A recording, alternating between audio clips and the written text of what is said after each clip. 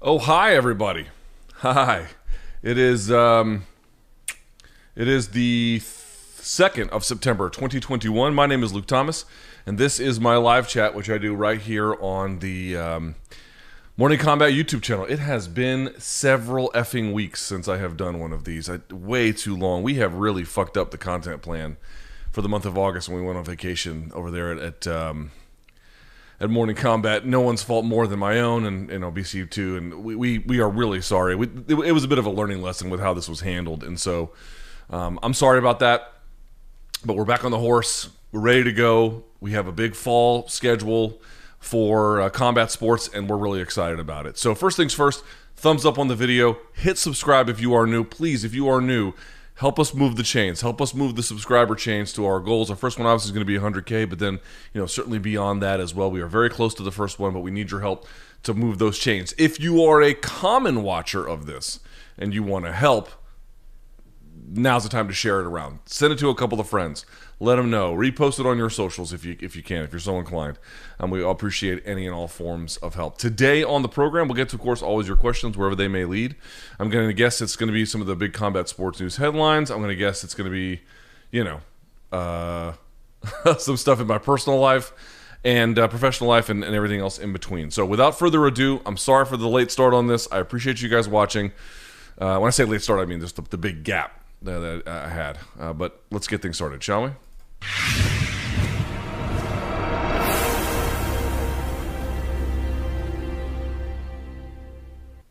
All right, and there we are back. I'll take this off. So, hope you're doing well.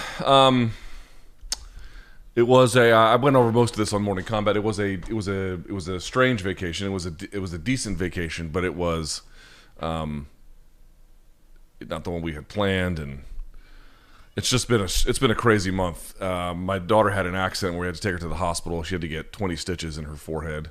The scar will heal, but that was awful and traumatic. And then had a pet die, and then wife got the whole situation, and we had to cancel vacation. It's just been a real weird run, and I think we got a little distracted. It's not an excuse. Even with all those things, people have dealt with much worse and still kept their work calendar flowing in the way that it was supposed to. So I let it get the best of me and should not have. So really, really sorry about that. Okay, as always, we put the questions up in a thread the day before. You can go to the community section of youtube.com/Morning Combat. So if you go to Morning Combat's YouTube channel, look in the community thread, click there on Wednesdays, you'll see a thread, and people fill it up, and then however they ask the questions, we really go from there.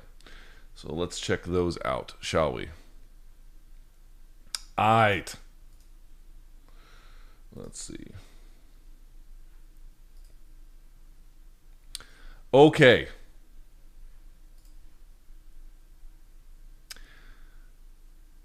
First things first. Hi, Luke. First time, long time. As much as I love MK, I really miss the more technical content you did before on Dissected. Tech difficulties, in my mind, is what separated you from the other MMA talking heads and what got me on your bandwagon. Any chance of getting more of the technical breakdowns of fighters' games going forward? P.S. Poirier and Holloway are both in dire need of resume reviews. Well, resume reviews is a little bit different. So I'm saying that's sort of much a technical breakdown. But yes, listen, I know I've said this a few times on the thing, and if no, on this particular podcast and in other places, I know if you want to dismiss it because it sounds repetitive without any action, I really couldn't hold it against you. But believe me when I tell you, believe me, my personal YouTube channel is going to get going again. It will not be exactly what it once was at its peak, but it's going to be consistent, and there's going to be lots and lots of tech difficulty episodes on there. I've done a lot of work. I needed a break from everything, and I told everyone that, but I'm putting together pieces of a reconstitution so that we can get that going again in a steady kind of way. I think one of the things that I've struggled with, and if you guys want to email me what you think a good response to this would be, I'd actually be curious to hear what you have to say. You can always email me, lukethomasnews@gmail.com. I have wrestled with one kind of problem. The problem is, how do I return to action on the old YouTube channel? Do I just upload a small video that's easy to make that I could easily put up, and there's it's just sort of a return to action without much fanfare? Or do I come out guns blazing with like 2 or 3 dissected episodes? Obviously, if I do the 2 or 3 dissected episodes, excuse me, I should say tech difficulties. If I do that, it's going to take longer to get back, which is fine, but it just sort of, what I want is a system that is sustainable over time. What happened when I was at SiriusXM and then Vox and then doing my own YouTube thing all together was that it was completely exhausting. It was totally overwhelming. And I was able to do it because I was pushing towards something. I'm not sure I even knew in my mind, but I was pushing towards something. And then when MK came around, basically in the middle, I mean, obviously it existed before the pandemic, but when CBS Sports came around in the middle of the pandemic, they're like, yeah, we'll just do everything for you. Obviously on their own channel, but you don't really have to lift a finger. It was, a great moment for me to reset, but that time is over. That time is over.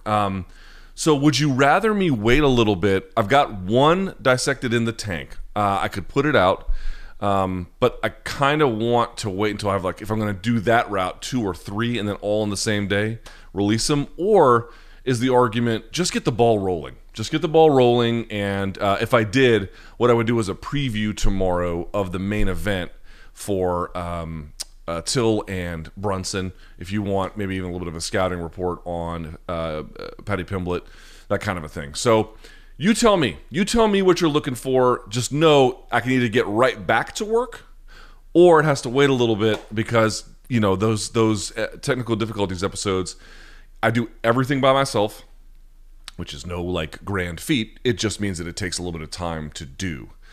Let me also say this. If you are in the D.C. area, so if you live in D.C. or you live in Maryland or you live in Virginia, and you're interested in interning with me, I'd even pay a little bit. I would not make you work for free.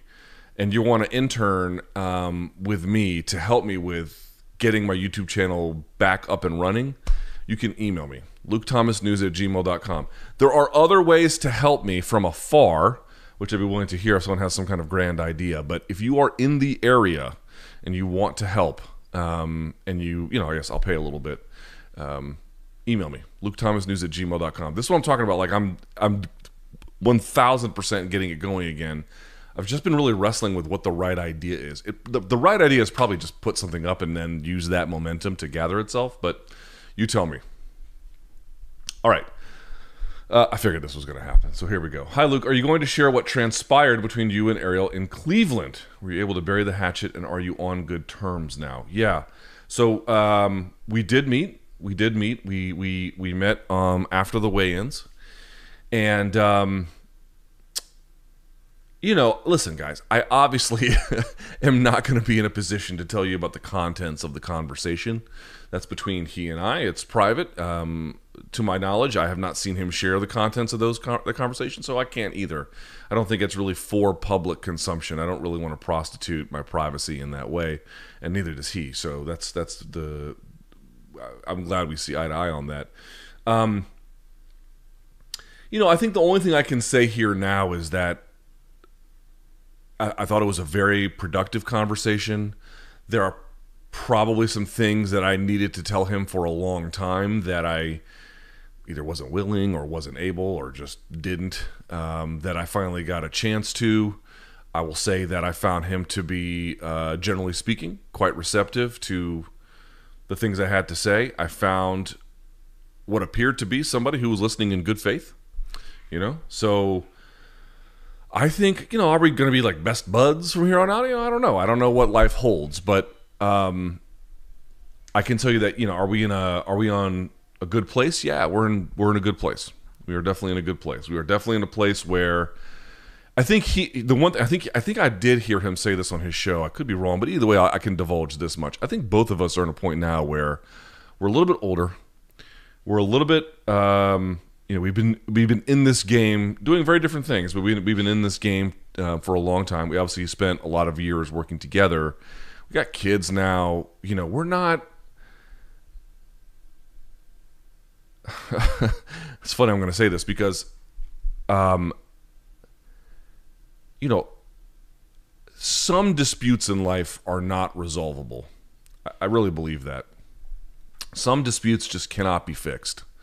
But you'd be surprised about which ones you might be able to fix, or at least, put out an effort to try and fix it. And maybe it doesn't work. But in general, I find that some disputes are very easily resolved. Some a little bit harder, and then there are those ones where you're like, oh, it'll never happen, and then you find yourself in a position where it might be able to, and then you're like, well, okay, that went probably a little bit better than I thought it might. So, you surprise yourself over time. And then the other part about it too is like, dude, again, I'm not completely letting go of all of the beefs I've ever had with any one person or institution in the world, but it's exhausting.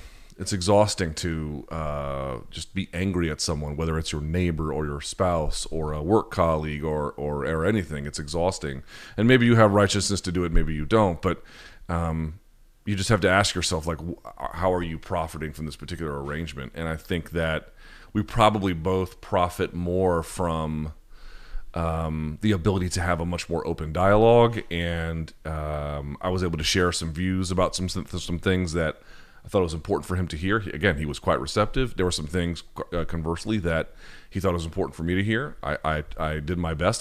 I hope I was a receptive audience. It seems that I was, and we'll go from there. We'll go from there. So, there's plenty of room for everything. I think importantly, I want what I have, if that makes sense. Like, I finally am in a position where, a lot of time in my career, this is true of anyone in a lot of different careers, you might be able to advance, but you advance in a way that is not in keeping with your own vision for what you want to do. So it's advancement, but it's not, and it's nothing you can sneeze at, but it's not exactly what you had planned for yourself. The MK and the partnership with Showtime is very, very close to something that, again, no arrangement is perfect, of course, but it's pretty close, man. It's pretty close to what I was looking for. It's pretty close to what I want. I don't want what anybody else has. I only want to make better what I have. And, I think it took a long time for me to arrive in this position, to elevate myself and get opportunities and get a little bit of luck. And so, with the benefit of hindsight and with the reality of just sort of where we're at, it was probably I don't know that this conversation could have taken place a couple of years ago, but after everything that's happened in the world, and in particular my life, and I think his as well, it was probably a good time to have it, actually. So yeah, we had a conversation. It was long, it was productive, and I'm looking forward to a more peaceful future. I think so. Yeah.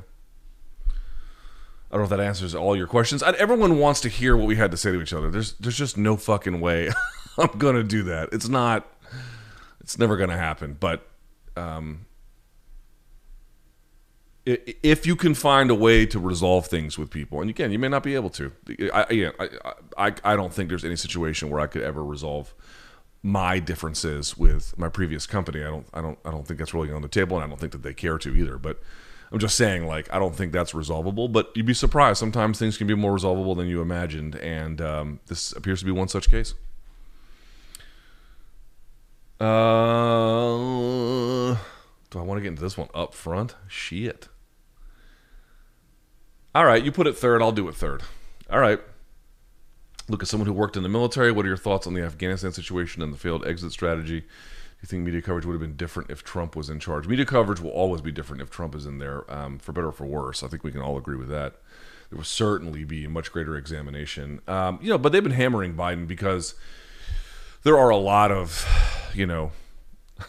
dude, I know personally Raytheon contractors. I know Boeing contractors, like, personally. So you have to imagine this whole area is filled with defense contractors and leftovers from neocon failures and just sort of these forever war proponents wherever they find themselves in whatever sector, public sector or private or something in between. Intellectual academia folks who are on the boards of Raytheon or whatever. I mean, they're all over this part of the country. I will tell you that I am greatly relieved, frankly.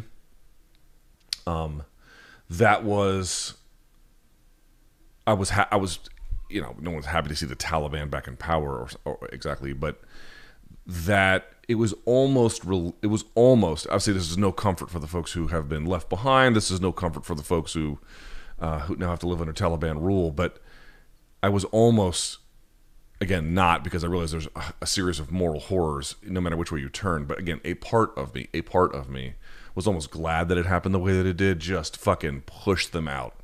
just be done with it. 20 years, trillions of dollars, thousands of lives, tens of thousands of innocent Afghanis, all dead for quite literally nothing. You guys have heard me say on this very chat, not this particular episode, but I was actually asking about it when I was on vacation. I tweeted about it. Do you guys not remember the story that I told? I mean, there is such a divide in America between people who are involved in these conflicts and people who aren't, and people who are aware of what's going on, and our lives are so balkanized and fragmented that there can be these, obviously what's happening in certain hospitals and certain hot spots where, I think yesterday they were negative 84 ICU beds in Alabama, and how much does the average person who isn't dealing with that, what kind of awareness do they have? Probably very little. In a similar vein, you see the same kind of conflicts with the military. It is very easy to have opinions about what is happening if you are not sort of a witness to what the fruits of their labor look like and what the costs associated are. And going to Walter Reed and spending a lot of time there, do you guys not remember the story I told about the triple amputee who could not have been more than 20, something like that, 21 at most, maybe, probably a little bit less. He was a triple amputee, and this was 2004 or 5, maybe, something like that. I can't remember the exact date anymore. And just the completely... to call it his look dejected or forlorn does it no justice. I mean, he truly had no desire to live anymore, and you could read it all over his face. And I said on this live chat, like, if you're going to do this to people, if you're American, Afghani, whoever, there needs to be a moral righteousness to it and some kind of objective that can be attained. And whatever else you want to say about the righteousness of some kind of response immediately in the days following 9/11, there was no capacity to bring this to bear. This was a jobs program for Afghans that ended up being one of the largest transfers from public to private in terms of wealth in American history. And by the transfer of wealth, I mean to Raytheon, to Boeing, to these other forever war participants, institutions, and allies. That's really what all it was there to do. I mean, obviously, bin Laden is dead, although he was not found in Afghanistan. You could say there probably was some benefit early on to whatever had happened, and maybe in terms of the capacity to fight the war on terror, there can be some argument about its ability to be helped vis-a-vis being in Afghanistan. But, we basically wasted 20 years. I mean, dude, George Bush's wars ended this week. I remember when they started. Let me tell you something. They did not project an end that looked like this. And here was simply the reality of it all.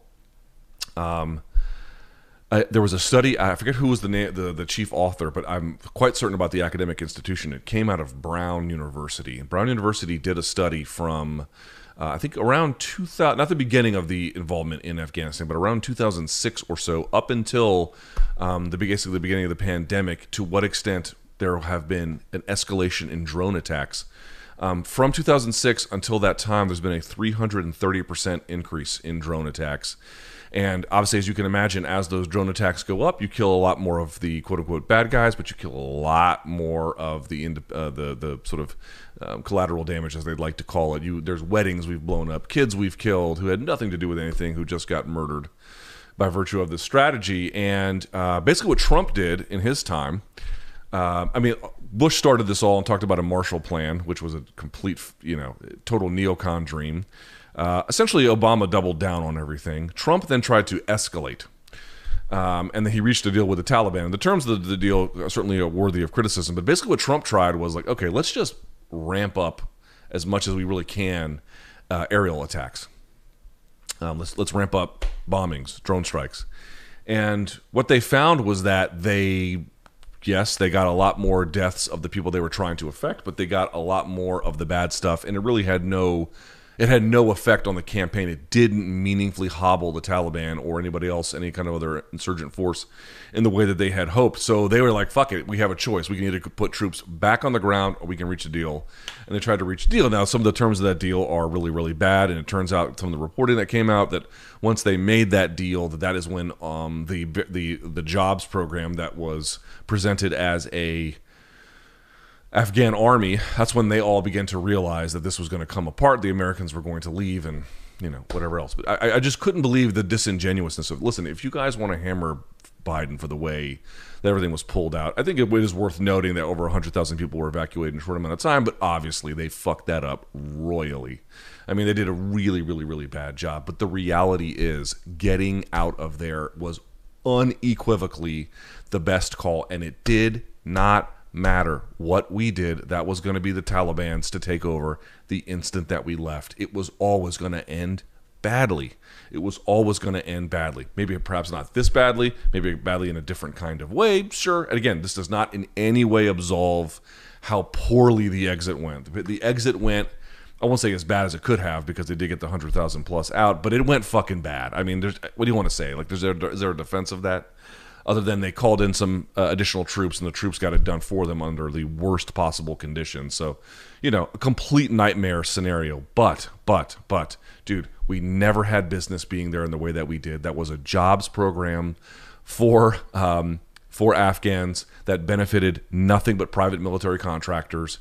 And we have nothing to show for it after literally a generation of Americans went through there. You could have been born after 9/11, ended up in Afghanistan, and died before we ever actually pulled out. What a complete and giant, unequivocal waste of blood and treasure. And all of these arguments that want to make it just about the exit, dude, these are people that want you to believe that American empire cannot fail. It can only be failed. It can only be failed to them. We could have left some kind of force there. No, the fuck we could not have. Certainly not without additional complications. It was either escalate by putting troops back on the ground, or it was getting the fuck out. And the answer is getting the fuck out. And we did. In the worst way possible, but we did. We did. I cannot tell you how relieved I am for us to not be there anymore. I have had many conversations with folks who may or may not like some of my views, depending on what they may be, politically, but I usually find common ground with them on, like, I'm really sick of endless wars. Dude, I have seen the cost of this. I have seen what it does to people. Can you imagine being the widow of somebody? You lost your husband, you lost your source of, or wife, but whatever, you lost your source of income, you lost your partner, you lost the person who was going to help you raise your kids. For what? For what? Because Paul Wolfowitz and Donald Rumsfeld and others had dreams about a brand new Marshall Plan. Those fuckers should be tried in The Hague. Obviously, Rumsfeld has passed, but that's what they died for. And it is incredibly painful to say it. They died for basically a jobs program for Afghans and to indulge the neocon fever dreams of various forces at the State Department and Defense Department, and to enrich private contractors. That's there's nothing else left. If you look at the there's been some examinations of the stock prices of like Raytheon and Boeing and other ones, right around or before 9/11 to now. We're talking like 1,000% increase. I mean, they of course have every interest in this continuing. And I'm sure we'll continue to put pressure for other forms of military conflict. But I will tell you that I am profoundly, deeply relieved on some level, while recognizing, of course, that the moral horrors continue in any other number of ways. But I will tell you that I am profoundly relieved that is over. It should have been over a long, long, long time ago. And every single administration, from Bush to Obama to Trump to now Biden, they all bear responsibility in their own ways. They are all part of this big lie. And it was kind of funny during the pandemic, Craig, what's his last name? Whitlock, I think is something like that, was a big reporter for the Post, and they put out these Afghanistan papers. Dude, well into the pandemic, it didn't get hardly any media attention. Already, by the way, Afghanistan's kind of falling off the map in terms of news. Now it's all ivermectin disputes. But it was called the Afghanistan papers. Dude, they had unequivocal evidence from Bush to Obama to Trump to Biden, all of them, and various parties sympathetic to them and in coalition with them, all lying completely to the American people. It's not ambiguous. It's in no way ambiguous. When people are distrustful of institutional power, they're going to look at this, a profound American failure, but one that has finally come to an end. Luke, big fan of MK. What are the chances of you and Rashad teaming up to do a fight? Fighter breakdowns for Dissected. Your combined insight really paints a picture of X's and O's in the fight game. I really enjoyed the episode you all did together a couple weeks ago. Yes, this has been discussed a number of times. The only thing is, it's a little hard for me and him. We can do the thing through, I was going to say WhatsApp. No, from Zoom. We can do that kind of thing, but it's been discussed in a way where we'd actually be together to do it. But he lives in Florida, I live here, and it's just a little bit hard to put together. But like, I would love to. I don't think it's really in the cards, but it has been discussed, and I think it'd be something kind of fun. Here we go. Well, maybe I won't do a video for this tomorrow. Paddy the Batty makes his debut this Saturday. As a highly touted prospect, you haven't had the chance to watch him at all. Thoughts on his chances and how quickly, if he gets a win, he'll be able to make waves in a historically deep lightweight division. Yeah, I did do some work on Paddy Pimblett. Full of confidence, that guy. Full of confidence. But if you're a fighter, you're supposed to be, right? So we can't say anything about them. So I had seen him fight. I had watched Cage Warriors events over the years, and he's been a big fixture for them for a long time.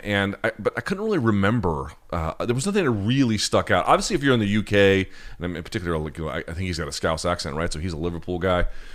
Then he holds critical importance. And in fact, I've had conversations with folks over at BT Sport where they have sort of articulated to me that, like, since the retirement of Michael Bisping, they've been waiting for that next big UK star. Darren Till still has some of that possibility, but it's not been quite the clean transfer. Yeah, I think they really want someone to come out, put a stamp on the map for UK MMA, and he is certainly a name that has been bandied about as someone we should pay attention to. So what does the tape show? Well, I will tell you that so what I did was I went back and I was like, let me find his last loss. Let me start there. And don't misunderstand me. Here's a little rule of thumb. Whenever you evaluate any fighter, particularly if they've got 15 or more fights, if they're still 10 or less, maybe don't do this.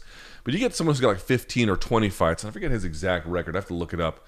He's got, let me see if I can find it here. What does he have? He is, 16-3. I've got some Wikipedia stuff up from leftover research. 16-3, yeah. So he's got nearly 20 fights. Whenever you get to that, it's a decent rule of thumb where you want to throw out their best stuff and then throw out their worst stuff. Throw out their best fight, throw out their worst fight. Not that it doesn't count. You are what your record says you are, but you don't want to get too locked into what it showed. And when they have this amazing performance or a really bad one. Nevertheless, though, for this purpose, I was like, okay, 16-3. Let me see when his last loss was. So I went and I looked. It's a guy by the name of Soren Bach, I believe is how you pronounce it. I'm sure I'm pronouncing it wrong, but and so I watched the fight. Here's what's interesting about Paddy Pimblett, which is that for the U.S. audience, I don't know if all of his fights are on there, but a shit ton of his fights are on Fight Pass. So you can just go right through. And the good news about him is sort of an early scouting report is that he's an aggressive back attacker. He finds the back quickly. He has good ground and pound from the back. He has good control from the back. He goes to the body triangle from the back. He aggressively looks from the back and then finishes from the back. A lot of his finishes, whether TKO or sub, happen in the first or second round. So he has generally an aggressive posture. And then on top of that, really works for the back. I think it's what you want to look for in if this fight, the next one. But so I went to the Soren Bach fight and I was watching it, and you saw some flashes of that. You saw him really go early for the back. In fact, Soren Bach nearly got submitted in the first, and I thought he was kind of going to be done, but he fought his way out, and you can slowly see the tide kind of turn over time. By the fifth round, he was the one who had Pimblett's back.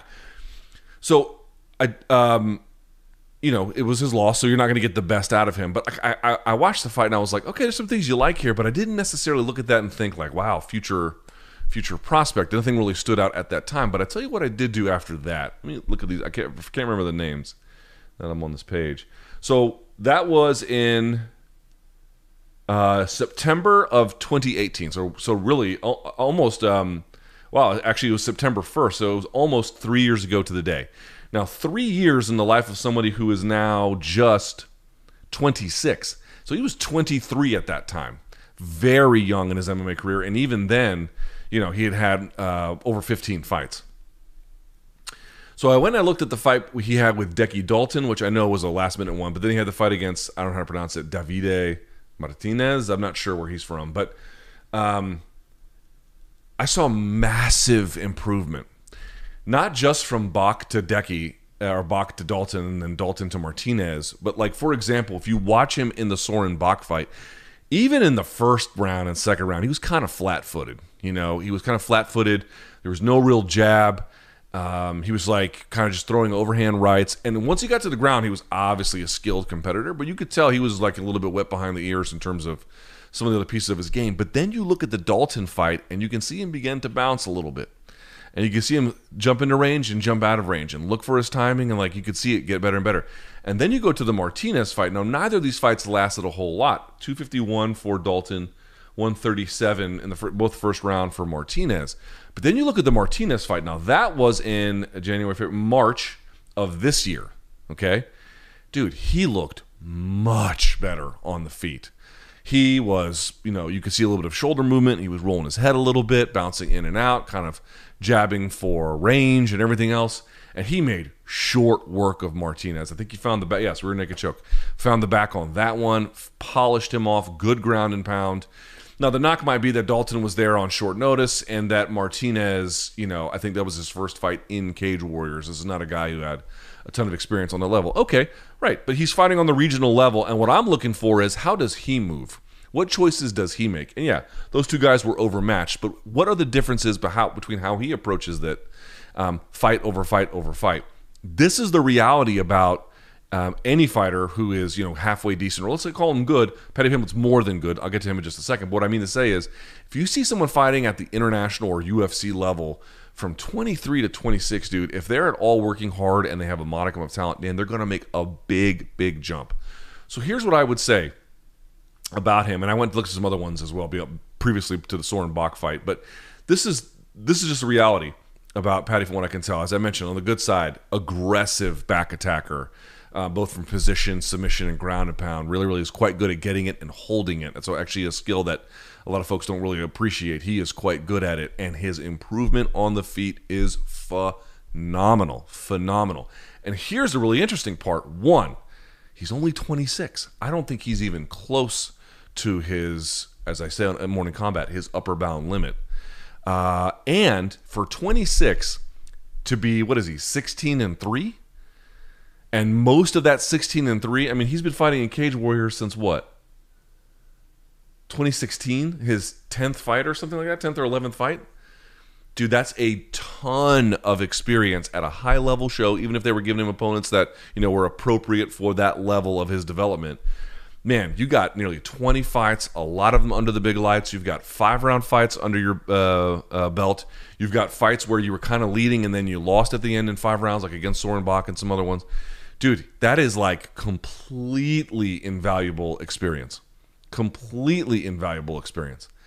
So, listen, are there some negatives you could point out? No fighter is perfect. I tend to think he holds his head up straight and he gets hit a lot. He tends to back out straight. He probably starts a little stronger than he finishes, at least for now. But at 26, to have that kind of offensive ability, to have that kind of experience, I would say let's be cautiously optimistic. I'm not like, he's not coming out shooting out of the cannon like, ready to take on for the title or, to fight, I don't know who the fuck's in the top 10 at 155. But if you're in the UK and you're looking at this guy and you're thinking long term, 2-3 years from now, something like that, I think there's a lot of reasons to be excited about it. So don't lose sight of some of the things that he's still a little raw in terms of working on. Now in the UFC, they can do you some favors with matchmaking a little bit early, but we all know eventually you got to pull your own weight.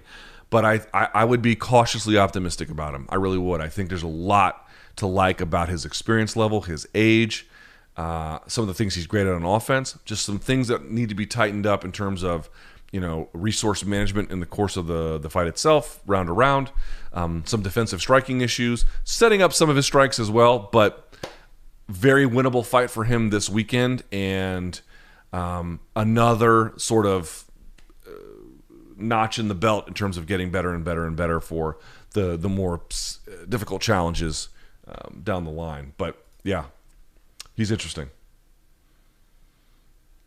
Is there some way BC can be physically and psychologically punished for talking about WWE for almost half an hour last week? Yeah, we shouldn't do that anymore. But, listen, the guy had to carry the show solo for a long time. So what are you going to do? You're going to beat up on your partner for it? I mean, he had to do what he had to do. It's not what I would do. I don't want to talk pro wrestling if we don't have to. But what are you going to do? Poor guy had to do it by himself for a long time. It's not as easy as it looks, man. Not as easy as it looks. All right. Do you think that if a fight promotion was created that openly accepted the use of PEDs, that it would attract a lot of fighters and also give birth to a roster of enhanced athletes that fans would enjoy watching? Well, we sort of already had that, right? That's what Pride was. I mean, we can sort of ask that question with a pretty strong affirmative to yes. Although, in the modern age, would that fly?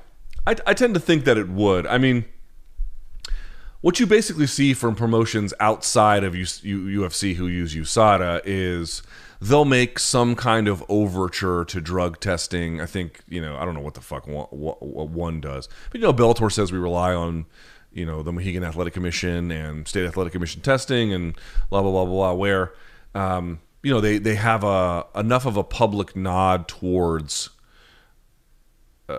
policing in some kind of way drug use, or illicit drug use anyway, and that serves as enough of a defense for any kind of public criticism, and then the fans don't really seem to care much beyond that, and so you just go along your way, which kind of gets to what you're I don't know if you're going to get one that's like, we love steroids, come here if you want to take steroids. I don't know if you're going to be able to do that exactly. That would probably bring, yes, controversy, but then if you had some kind of safety issue, you might get, whether or not it's related at all, you just wouldn't want to dare the system that way.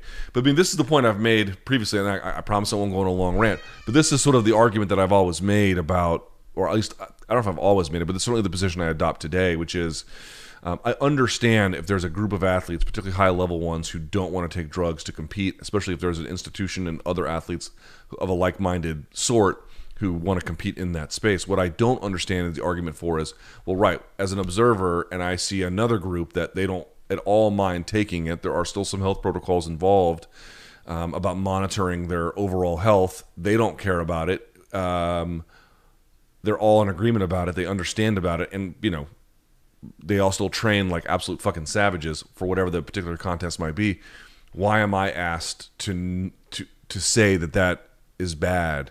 My whole entire argument about drugs is that, do drugs play a critical role in all aspects of our lives?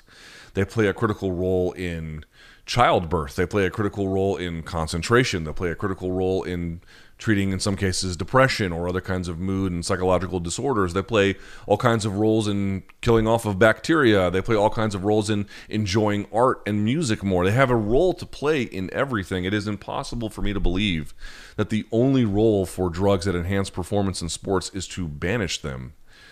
I just don't believe that. I don't believe that is true. I don't believe that's what people want. I don't believe that is in any way bad for sports. I don't believe that is harmful to athletes any more than, professional sports has really nothing to do with health and safety. It has everything to do with extreme and elite forms of competition that can be quite bad for you over time. So, can you go out there and openly, flagrantly say that we don't care about these kinds of things? I think you invite the kind of scrutiny that might get you shut down, especially if you're in fight sports. But ultimately, at some point, I think folks need to reconcile that, again, in strength sports is sort of the easiest one to commonly go to. We already have a test case where we have tested and untested federations, things for amateurs, things for pros, things for folks who don't want to take drugs, and then for folks who do. And it's all great. The sky didn't fall. All of those dire warnings about what was going to happen, none of it did. So I think what we have to do is just wrestle with the idea that the drugs do have a role to play in sports, not for everyone all the time, but the idea that the only role for drugs that meaningfully enhance performance in sports is prohibition seems quite obviously ludicrous. It just seems totally ludicrous. Okay, I mean, there's not much I can say about this either, but I'll at least address it. Did you see Ariel talking shit about Brendan? Well, you spelled Brendan wrong. That's between them, bro. That's between them. I've got my issues. I can barely manage my own affairs. Y'all want to get involved in that? Like, let them handle it. Let them figure it out. They're two grown men. They'll be fine. Or they won't be, but it'll be... That's between them.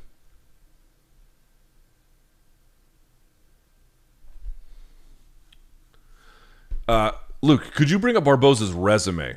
I think it's quite, you spelled quite wrong, underappreciated, the list of names he has fought. He may not have fought them, or excuse me, he may not have won them all, but when you see the names he has fought, the who's who, and never shied away from any bad stylistic matchups for an entire decade almost, through different waves and eras, and he's still in there at the weekend with another up-and-coming killer. Yeah, so I've actually done this exercise before. You know, Eddie Alvarez is another guy who just fought absolute fucking monsters. But look at this. This is Edson Barboza's resume. And again, he didn't win, excuse me, a lot of these. But this is who he has fought. I remember his debut, too, when he beat, I think it was Maggie Hendrix's, like, brother or something? Half-brother? Something like that. Okay, so he made his UFC debut in November of 2010. He beat Mike Lulo was the guy's name. Then he beat Anthony Njokuani, who was just fucking him very good. Ross Pearson, Terry Edom. He lost to Jamie Varner. Okay, but he fought Jamie Varner, and that was Jamie Varner back in 2012. He was still pretty good. Then he beat Lucas Martins, Rafael Oliveira, who they called Tractor at the time. Beat Danny Castillo, who was a very good fighter for WEC and then Team Alpha Male. Lost to Donald Cerrone, then beat Evan Dunham, beat Bobby Green, lost to Michael Johnson, beat Paul Felder, lost to Tony Ferguson, beat Pettis, beat Melendez, beat Dariush, lost to Habib, lost to Kevin Lee, beat Dan Hooker, lost to Gaethje, lost to Felder, lost to Ige, beat Amir Khani, then Burgos, then Chikazi. So I'm going to read these names one more time, just so it's very clear. This is who he's fought, who he stood against the cage against. Njokuani, Pearson, Edom, Varner, Martins, Oliveira, Castillo, Cerrone, Dunham, Green, Johnson, Felder, Ferguson, Pettis, Melendez, Dariush, Nurmagomedov, Lee, Hooker, Gaethje, Felder, Ige, Amir Khani, and Burgos and Chikazi. Dude, a fucking murderer's row. Tell me the year he had an off year in the sense of easy competition. Tell me the year he got to, like, kick his feet up. I mean, and then how many times, like, you know, let's count these. 1, 2, 3, 4, 5, 6, 7, 8, 9, 10, 11 of the night bonuses. I mean, just, you know, win or lose. Incredible commitment to facing the best of his generation. Incredible. And, you know, forced into that position in many ways by his sort of perennial top contender status and the way that the UFC match makes. I understand that, like, some of this is hard to say no to, but, dude, the guy did it. The guy made the walk. The guy, and what are you going to say? He didn't try to win every fight he was in. He fucking tried to win every fight he was in. Just, I have so much respect for the kind of guy Edson Barboza is, for the kind of competitor that he elects to be, for the road that he has had to walk. Here is another guy who probably, you know, he's probably not going to ever hoist UFC gold, but boy, he put on unbelievable performances. And I know he's not done. I'm just saying, like, and he took tough losses, and he made incredible sacrifices. I mean, what he has sacrificed on the altar of athletic greatness, I use that term all the time, is just, it's so formidable. It's so formidable. I have profound respect for a guy like him, and I think every fight fan should. This is what it means. Like, you got to walk that walk as a fan, man. I mean, if you want to be that guy who's like, you know, losses in MMA don't mean as much. Well, dude, you got to put that, make sure that reverence for him is still maintained, and you have to be that guy who holds that reverence. You have to articulate it. You have to live it in a way. You can't just be, you know, that's only the champions that I like, and he kind of loses fights. Well, yeah, dude. Like, it's going to be hard to win all the fights that guy's been in. I don't care who you are. So a special guy who won't show up in certain ways in which we assess greatness. You know, we can't talk about his many title defenses. We can't talk about, you know, the time he beat the number one guy in the world and got a belt wrapped around his waist. So we can't do that. But we can do a lot of other things that tell you this guy had incredible wins, noteworthy losses, but an unbelievable resume of who he was willing to face off with, win or lose. And that to me counts for a lot. Have you considered doing an AMA on the Reddit MMA thread? Anytime UBC or MK show up on there, it's almost flooded with positive comments. I think it would be a good way to pick up some new fans. I've done one before. I did one years and years ago. If there is a market for another one, I'd be happy to. If not, that's okay too. So yeah, I'd be happy to do it, but I'm not like, oh, I need to do one. I've already done one. Actually, it'd probably be better if BC did one, to be quite candid with you, because I've already done one. Maybe it's time to let him try. Did Showtime contact you regarding Ariel joining the broadcast, or did it just kind of happen without your knowledge? No, they of course kept me in the loop about everything. You gotta understand, like there's divisions within the company, right? So like one of them would be the digital side. I report to the digital side. That's on the TV side. Like there's a different level of executives. There's a different level of decision making. There's some overlap between them. I'm sure you've seen that to a degree, but yeah, of course they kept me. Dude, Showtime. Y'all want me to say bad things about him or something? It's not going to happen, dude. Like, I've never... Who in my life has done for me in 2 years... And again, SiriusXM took very good care of me. But just in terms of, like... so I have nothing bad to say about SiriusXM ever. I couldn't encourage you to purchase their services more. And if you get a chance to work for them, go do it. Like, that's the kind of company that it is. But just in terms of 2 years... Who has done more in Showtime? And I got to give CBS Sports credit as well. Like, you guys have never seen me have a 2-year run like this. Like, they're not amateurs, man. They know what they're doing. And yeah, of course they kept me in the loop. And but I work on a slightly different side of the operations. And there is some overlap. But second question, what did you think of his performance as commentator and post-fight interview? Didn't hear much of the commentary because we were in a place where we couldn't hear it because I did the post-fight show afterwards. Well, we were it was low, we were talking, but I did see some of the post-fight interviews, especially after the fact online, some of the other ones that were there. Yeah, dude, I mean, Ariel's an experienced broadcaster, right? I mean, and, he works hard. Like, not that these jobs are easy, but, he's not going to fuck these up or something. So, have you seen Ariel do or have you seen Ariel interview guys before? Like, they're not going to be of a low standard. It's going to be a high standard of quality there. Okay. Some of these have...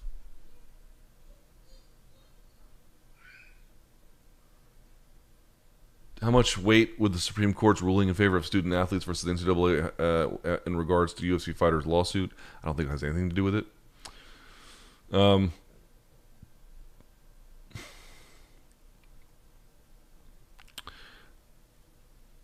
There's more questions about Ariel. Someone asking about how does it affect UNBC? I don't think it does.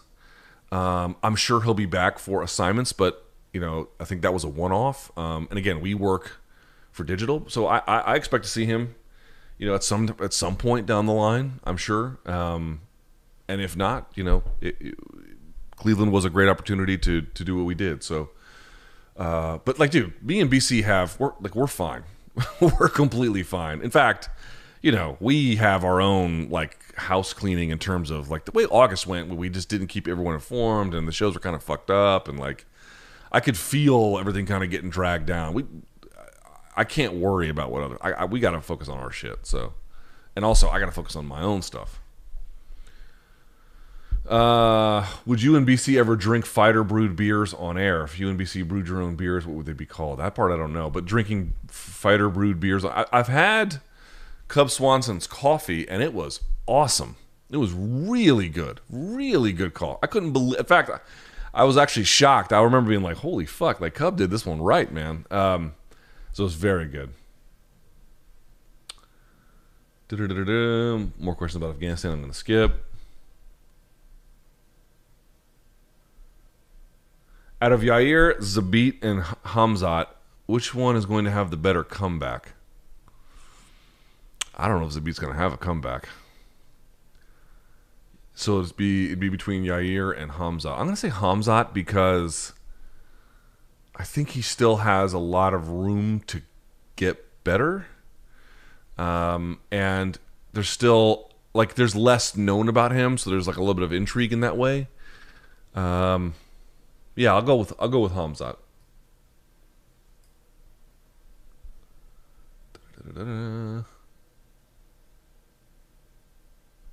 Luke, I was wondering if your stance has changed about the crossover celebrity fights with the rise of Jake Paul and the advocacy of fighter pay being the forefront of the topic now. I mean, obviously, no, not really. Like, and I said this on Instagram the day after. Listen, man, here's what I think it comes down to.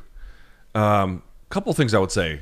One, when you see the audience at this thing, you know, what you begin to realize is, like, I can sort of see why the boxing institutions are kind of interested. And it was obvious to begin with. People say it's a younger audience.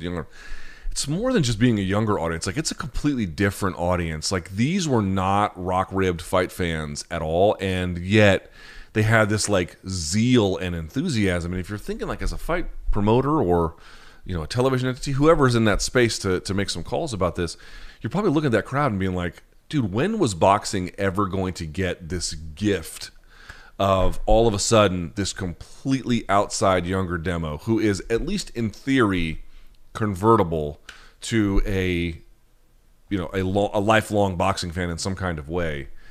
When were they ever going to get this? Like, they didn't engineer this. It fell in their lap.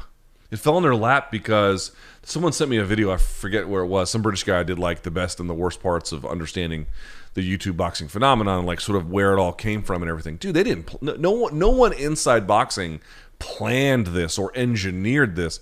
They just got lucky. They just got lucky that this kind of thing all happened. And so there's a real question of, like, can you take this? So first question, can you take this and make real money off of it? Obviously. Okay, case closed. You can make money off of it. Now, how long?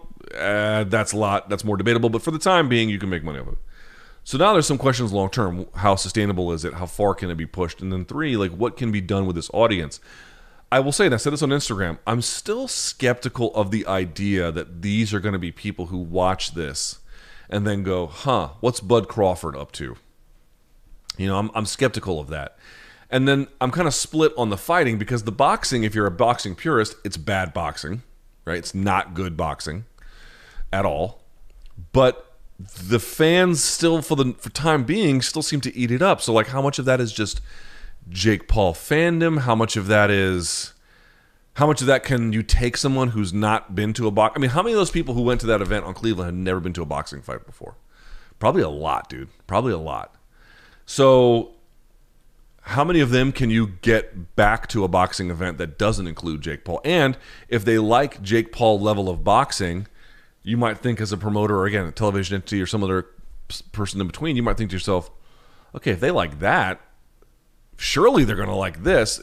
And, of course, those things don't work out so neatly, but I can see why there is a great degree of enthusiasm. You have access to a population that, of course, is younger, but is just completely not completely, but in many ways outside of the traditional fight fan. Boxing never planned it, and it came along. But here's the other part about it. And I said this to BC on MK, and I really believe this is true. I'm not saying Jake Paul wouldn't be where he is in another world.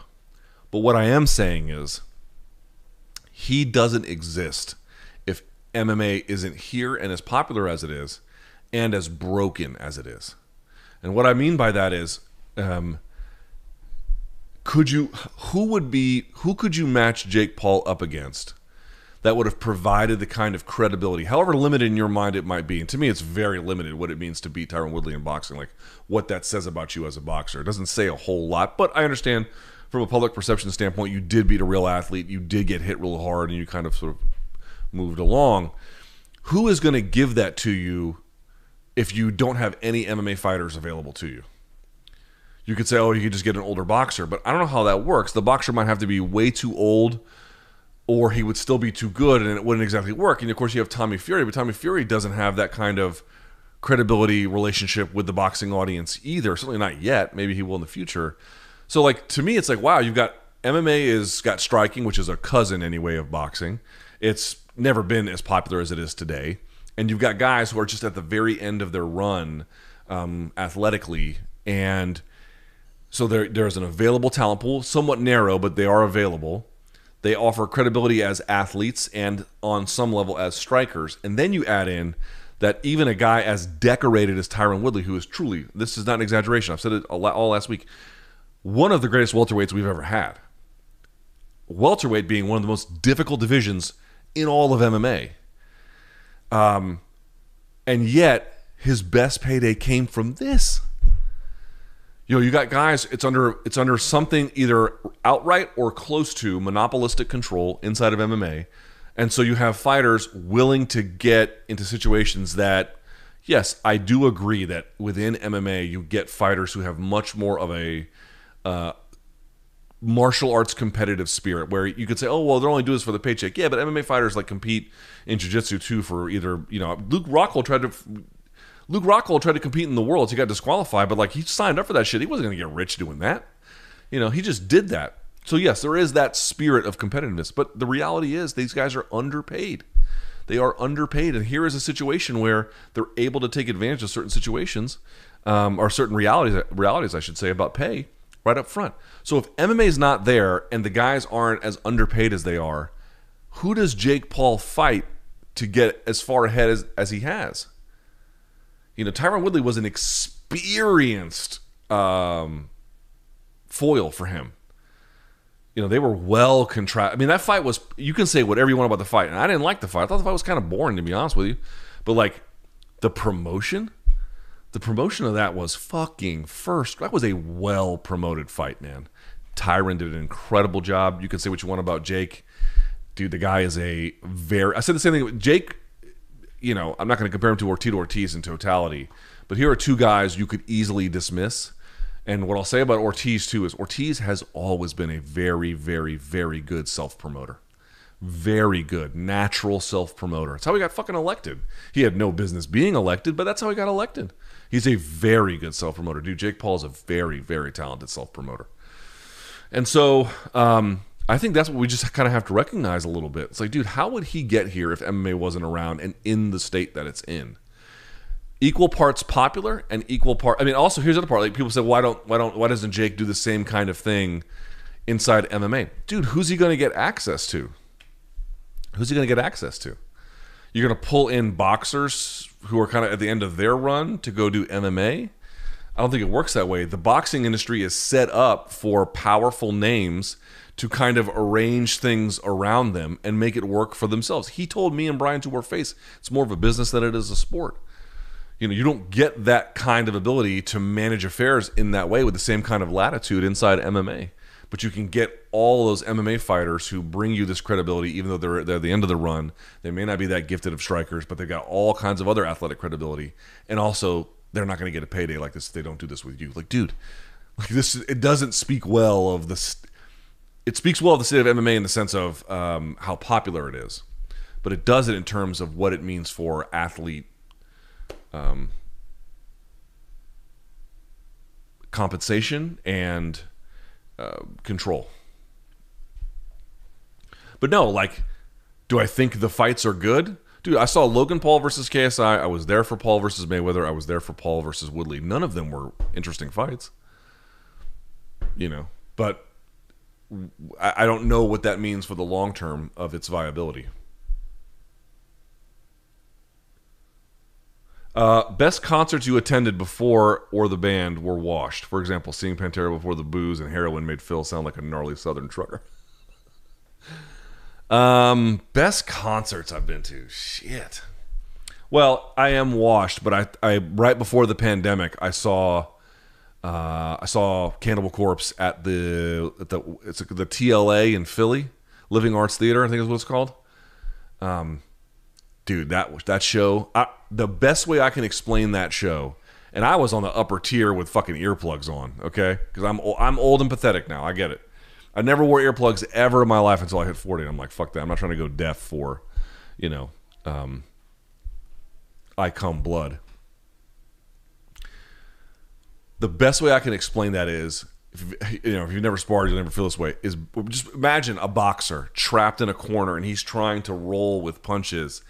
Dude, they don't do a lot of crowd work, and they come out and just fucking hammer you, song after song after song, and their sound is so crisp, and the music is so punishing, and the pace of the show so unrelenting. That is one of the most formative experiences I've ever had. But I saw Rage at the, if you're from the DC area, you'll know this. I saw Rage and Stone Temple Pilots, Deftones and Cypress Hill all at one show. Slipknot was there as well at the 2000 HF Festival. That was a huge concert that was here at the time. Rage was just unbelievable. I saw Rage with Wu-Tang, and Rage was good again, but Wu-Tang sucked.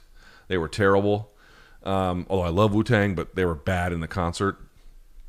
Who else have I seen that was like really, really good? You're gonna laugh at this, but if you know anything about like these two, I think it's like a brother-sister combo or whatever. I'll say it like a gringo. Rodrigo y Gabriela. You guys know them? They're fucking cool. They put on an unbelievable show. Who else have I seen that was like really great? One of my favorite concerts. Dying Fetus was really good, obviously. I saw In Flames. I saw Immolation. They're not my band, but Overkill puts on a good show. I even saw Collective Soul once. They weren't terrible. Trying to think of like all the concerts. Oh, you know who I saw that was just bananas good? Outkast. I saw Outkast at the Hampton Coliseum in Hampton, Virginia, and that was a fun show. They were good. They were really good. I saw Mobb Deep. Mobb Deep fucking killed it. Who else have I seen? That was like really memorable. Like, wow, man, that was fucking incredible.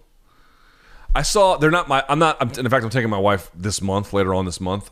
They're not my favorite band. In the 90s, there was a bit of a like, who do you like more, Metallica or Guns N' Roses kind of thing. And from what I can tell, more people at the time said Guns N' Roses, but Metallica ended up having, I think, a bit of a better career. Well, a longer career anyway. But anyway, they toured a couple summers ago. Guns N' Roses did. I saw them at what's the shitty ass Washington football team stadium? FedEx Field. God, worst field in America. I saw them there. Dude, they put on a fucking show. Oh, you know who I saw? Speaking of Phil, I saw him play with Down.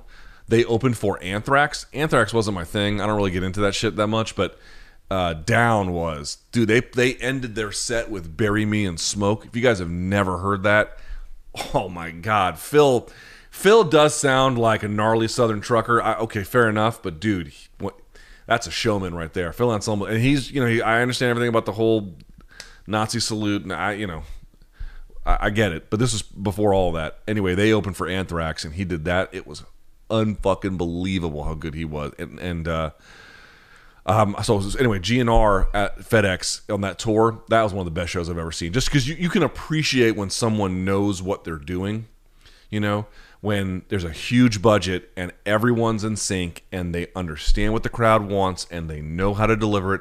They are experienced performers. You just couldn't take it away from them. I'd say one of the worst concerts I've ever been to, and since Columbia never shows me any love and I do nothing but show them endless amounts of love, I'll give this one back to them. You know what the worst fucking concert is I've been to in a while? And again, this was right before the pandemic. So he's something of a hero in Colombia. His name is Carlos Vives. If you've never heard of him, if you know anybody from Colombia, bring up the name and they'll like get reverence about him. Man, fuck that guy. And you could put that on the record. I saw him at the same. I'll bring this up. I saw Alice in Chains a couple times too. They were pretty good. But Carlos Vives had a show at the new it seats like 5,000 or 6,000. It's right on the water by the wharf. It's called the Anthem. It's a great venue, super cool, brand new, modern, like cashless kind of thing. And I saw him there, and whenever he performs, it's like Colombian National Pride Day. Like people wear like the yellow jerseys and shit. Dude, he lip synced the entire thing. So what he would do is he had this giant set. Like he has a song with Shakira called La Bicicleta, like the bicycle. And he would get on the bicycle and he would ride it around this giant fucking set. And then the whole time, his songs are just playing on the loudspeaker. And then he would grab the mic and be like, in Spanish, like giving instructions to the audience, like now this side, and like everyone on your feet, you know. And I'm like, wait a second, bro, I paid good money for these tickets. I didn't pay good money to come to like a grand Zumba show. I'm not interested in that. I'm here to hear you fucking sing. I've heard a lot about you. I didn't come to hear you fucking lips, like not even try to lip sync, like talking over his own track, singing to the audience, not even trying to make an effort at singing. Yo, that was I could not believe. I was like, what a fraud. What a fraud. And he is beloved down there. And his songs are catchy. Like, they're very catchy. Like, you go down there, you can't go 5 minutes without some guy in a cab playing his stuff. But, bro, if you're going to charge $75 for a ticket, you better fucking sing. And if you can't sing, then call off the show. I don't need to go out there to go and, like, get instructions on stomp with my left foot. Eat shit. How about you sing and I'll sit? Right? Here's your $75. Okay, thank you. So, fuck that guy. Don't ever go see him. Waste of your time.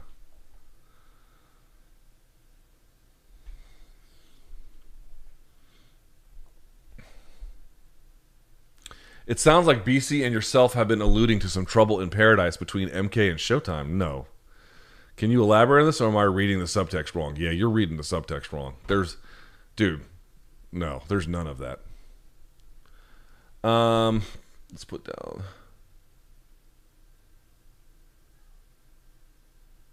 Who are your top 10 MMA commentary analysts, past or present? I don't know if I can name 10, but I can tell you who I like a lot. Commentary. You mean like people on TV? I'll just tell you who I like, whose opinions I respect a lot. And if I don't name them, it doesn't mean I don't. It just means like who are my regular go-tos. BJJ Scout is obviously one of my most important favorite ones. I love him. I think Dan Hardy's great. Honestly, I just talked about it. Tyron Woodley, dude. Tyron Woodley, he hasn't done the commentary thing like in the booth calling a UFC fight. Whenever they ask him into the studio, I always find his analysis really, really sharp. Laura Sanko's good. I like Dan Tom over at MMA Junkie. I think he's sharp.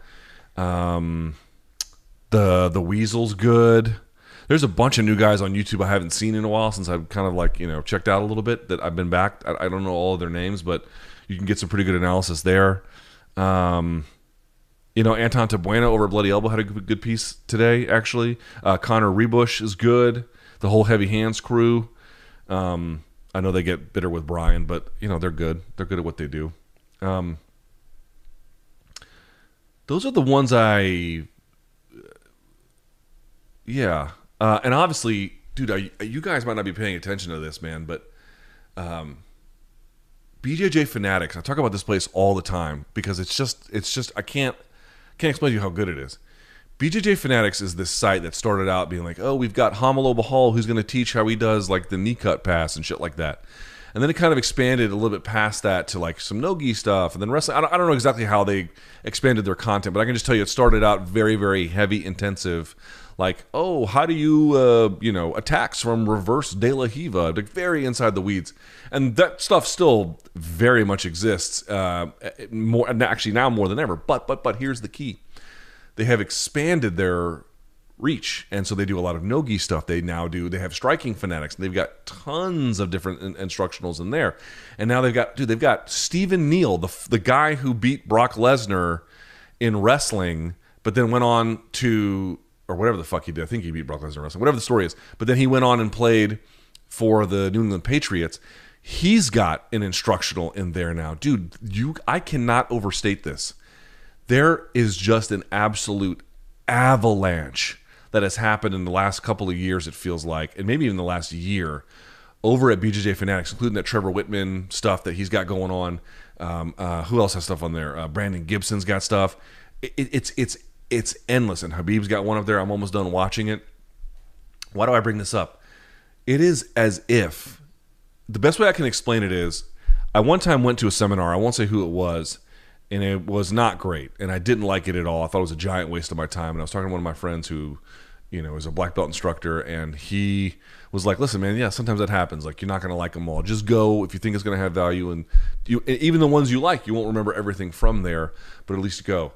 I'm not telling you all the videos they put out are everything you're going to love, but what I am saying is it's the closest thing I've ever seen to like, hey, how could you pay money to go to a seminar? And in many cases, you get a lot more than you from the Fanatics video than you would a seminar. Now, it's not totally true, but like, dude, Gordon Ryan has like comprehensively broken down his game in ways that you like it takes 8 hours to record. You're not going to 8-hour seminars. You're going to like 3-hour seminars. That's it, man. If y'all are not on the whole BJJ striking fanatics bandwagon yet, dude, get over there. You're asking about like, top 10 analysts. That's not analytical work per se, but just in terms of how much you can improve your stuff, it's not a substitute for training, and it never will be. But as a way to augment your understanding, it will do wonders for you, just as a fan in terms of being able to watch stuff. So, I mentioned the guys who I like, but I just can't say enough good things about what they're doing over there, the Fanatics people.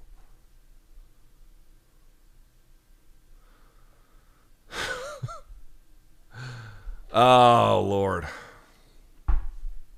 Do we want to get into Rogan using ivermectin? I don't know what to say. It's disappointing. Well, first things first. Obviously, I hope he's okay. I mean, that's, and it sounds like he is. Sounds like he's fine. I mean, I'm not one of these, dude, have you seen these fucking like radio hosts, these like super conservative radio hosts who are like, I'm anti-vaccine, like they're kind of in their 60s and shit. Some of them were like out of shape and whatever, and then they get COVID and they fucking die, right? And then you look at their last tweet, and a lot of times their last tweet was like a little bit incendiary. And dude, they'll be like, I'm not joking, thousands of people filling up their mentions, just fucking dancing on their graves. Look, man, I'm not a guy to like mince words about how, frankly, just irresponsible I think some of the stuff those guys said were. But I can't bring it to... I just can't go and do that. I can't. I mean, I can, when evil people die, I get it. But like, A, are they that? And B, it just seems so ghoulish to go do something like that. So like, when I hear about someone who either is vaxxed or not, and they're in the hospital and they're sick, it doesn't matter to me. Like, the first thing I want is somebody to get sick. Now, he's not in the hospital, of course. He seems to be quite fine.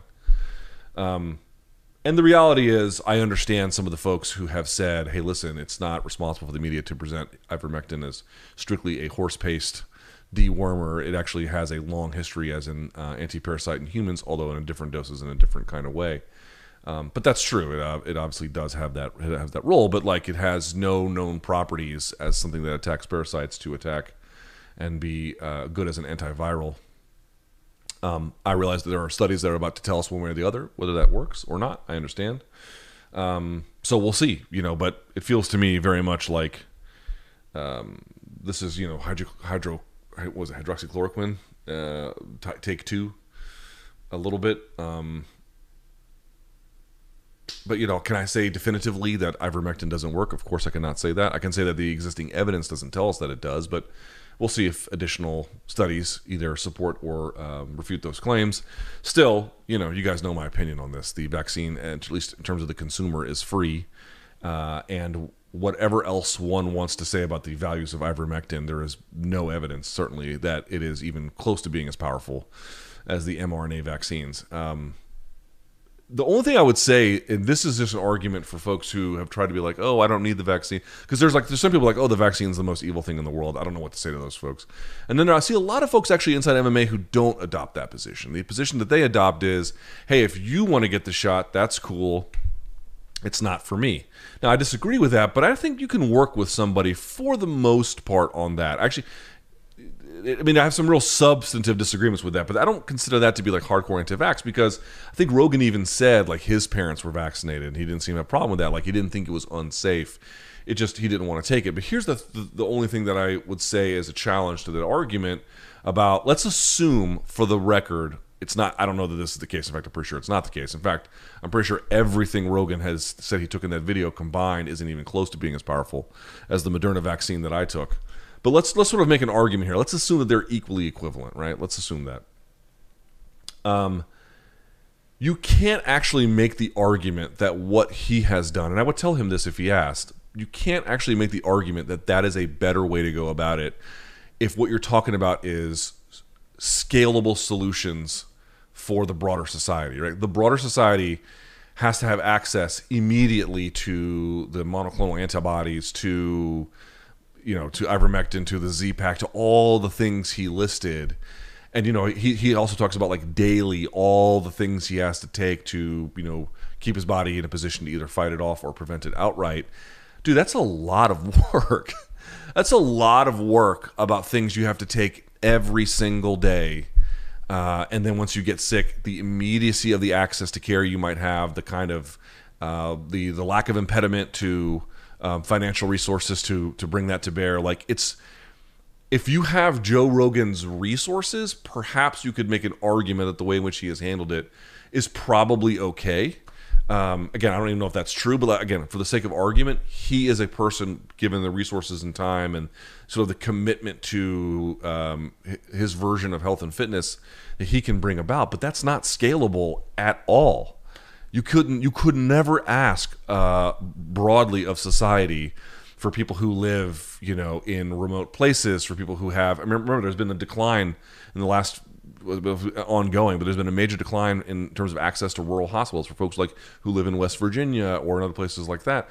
There is just a lack of money. There's a lack of to afford these things. There is a question about how do you get effective dosing for the kind of ivermectin that goes to people versus the kind that goes to horses. This is not scalable. It's not. You can maybe argue that the individual person here or there could do that. Again, I don't know if that's true, but I'm at least at this juncture, without further evidence about ivermectin, at least willing to entertain that as a possibility. But it's not a scalable solution. So this is the thing I always come back to with folks about this. It's like, dude, what? And I'm not going to, I promise I will leave this alone after this. I promise. But the thing I just want you to, and I'm trying to make an argument in good faith, I swear to God. The thing I want folks to understand is, if you're going to say we're going to... So we can all agree on one thing. COVID's here, right? It's not going away in terms of HIV is here. It's not going away.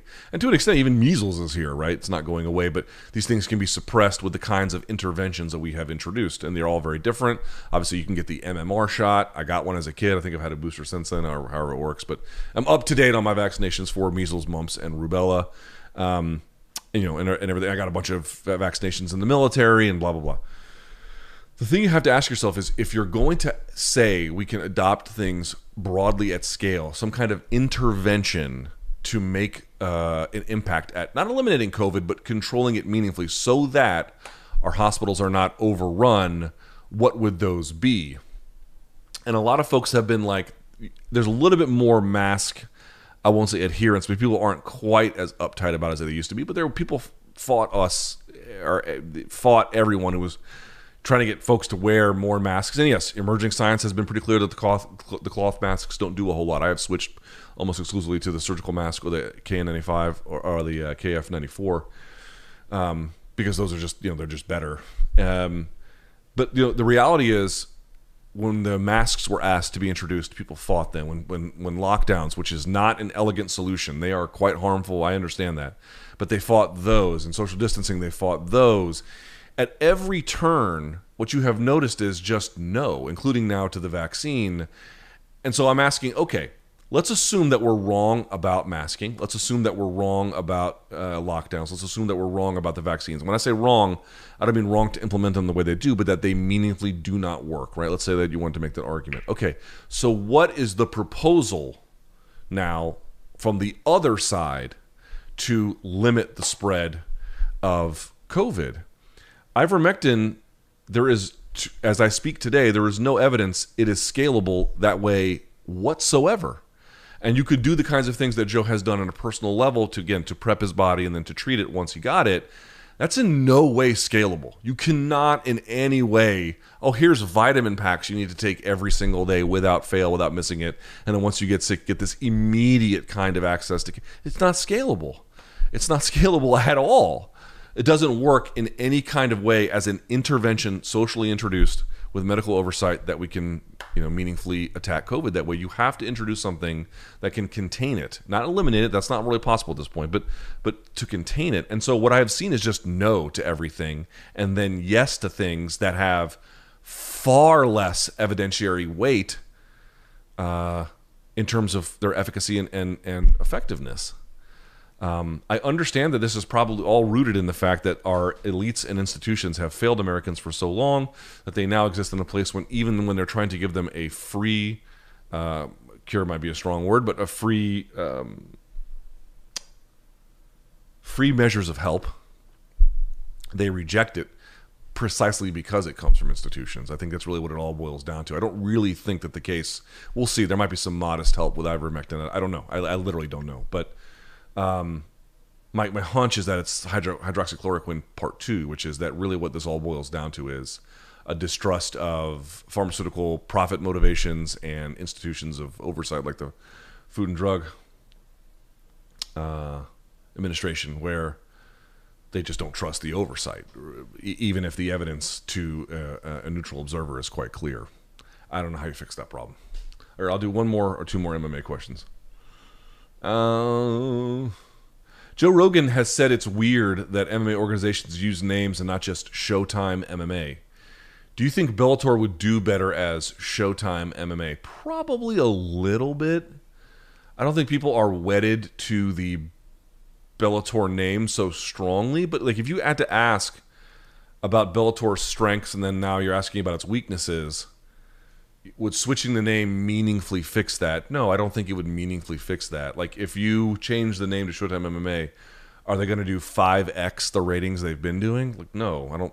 That won't fix it. There might be some coherency in terms of like, or I should say, visibility issues you could fix maybe by changing the name a little bit, get folks a little more easier to understand. That might be something to be said for it. But modest. I think the kind of improvements that would be there, and I don't. Like, whatever is ailing Bellator, a name change seems like exactly the wrong kind of fix. I mean, yeah, you might benefit from it, but that doesn't really address, whatever their issues may be. No. So yeah, I wouldn't like if they changed it. That'd be fine. But like, would I be like, okay, they changed it, sweet. So now Fedor versus Timothy Johnson's good now? Like. No, that's not good matchmaking. I struggle to find anyone who has said it is good matchmaking. That is, it's not good. It's not good matchmaking. Would you guys do a fight companion sometime? Yeah, but we got to be in person for it, right? I don't want to do a fight companion over Zoom. I don't want to do that shit, man. I've talked to Brendan, by the way, about doing the Calabasas one. We don't have any formal plans yet, but he's pretty clear he wants me on it. I would love to be on it, so we'll see how that goes. If a fighter wanted to be released from their contract, but the UFC was reluctant to do so, could the fighter strategically fight out their contract and create a situation where the UFC would find a release enticing? Examples: have their corner throw in the towel, quit on the stool, or give uncomfortably obscure media showings. Yes, you could do the sabotage angle, and maybe some have. But if you do the sabotage angle, it's not like you're setting yourself up for the future. Like, oh, this guy didn't show up to press. He was totally out of shape, and then his corner threw the towel after one punch. Dude, what promotion wants to sign him or that team?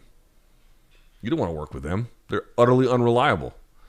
So you could take the sort of suicide pill here if you wanted, but I don't know what good that does you. So, Luke, if there was a 165-pound weight class to debut starting in 2022, who'd be your top 5 ranked fighters, and who'd you match up for the title bout? I've done this exercise. Go on my personal channel and look up a video I did. My old producer, Mike Russo, and I, on my old radio show, The Luke Thomas Show, we did a 165-pound draft, and the rule was we'd have 155 and 170. And the way it would work is we would draft people to 165. So he would go, and then I would go. He would go, and then I would go. And we did it so that we had a filled-out top 15 in either way. And what the lesson that showed me was I don't know the UFC could just open up 165 and then move welterweight to 175 and then just say whoever wants to come and go, do that. I think it might create a little bit of disorder. But if they want to do it from a controlled perspective where, like, let's give priority to the folks who've had weight-cutting issues, like a Kevin Lee or potentially even a Chiesa if you want to go 165 versus 175. I don't know, but let's say he's on that list. You could do it. You could do it in a managed, orderly way. And then once the divisions get thriving, then you could probably just open up the reins and let folks do what they want to do. But it's very, very doable, and you would still have stacked 155, 175, and 165-pound weight classes. It is entirely doable.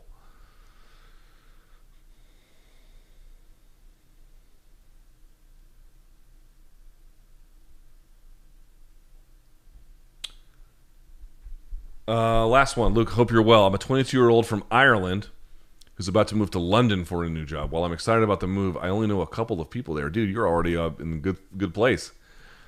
And I'm leaving behind all of my friends and family in Dublin. Dude, you're going from Dublin to London. Like, you're not going from Dublin to Singapore. I mean, chill out a bit. I'd be lying if I said I wasn't a bit nervous or anxious about it all. Do you have any advice for a young guy in my shoes where if you're in the same position at my point in early 20s? Yeah, dude, I moved to New York. I knew two people. So what? You cannot, under any circumstance, allow this to deter you from whatever it is you're trying to do. First of all, Dublin and London are not far apart. I realize they're different countries, but they're fairly close, I think is a good way. How long is the flight?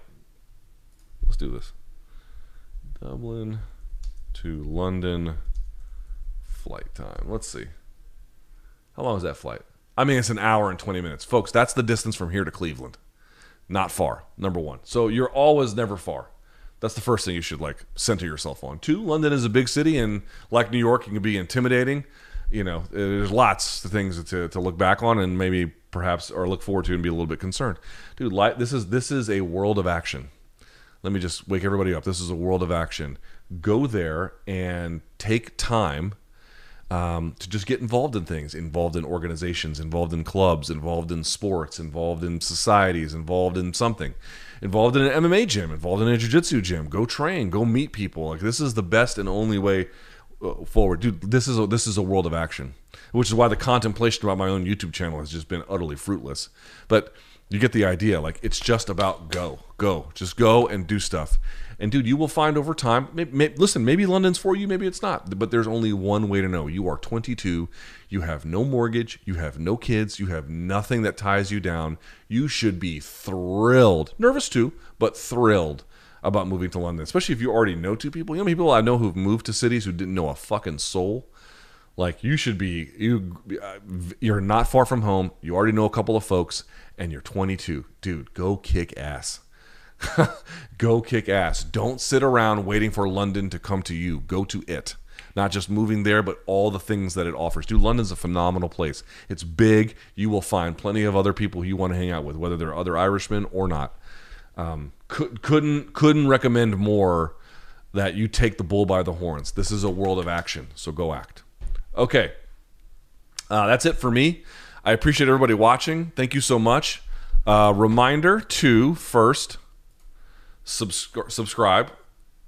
Yes, subscribe to the channel. Help us move the chains. We're back tomorrow at 11 a.m. Me and BC will get you ready.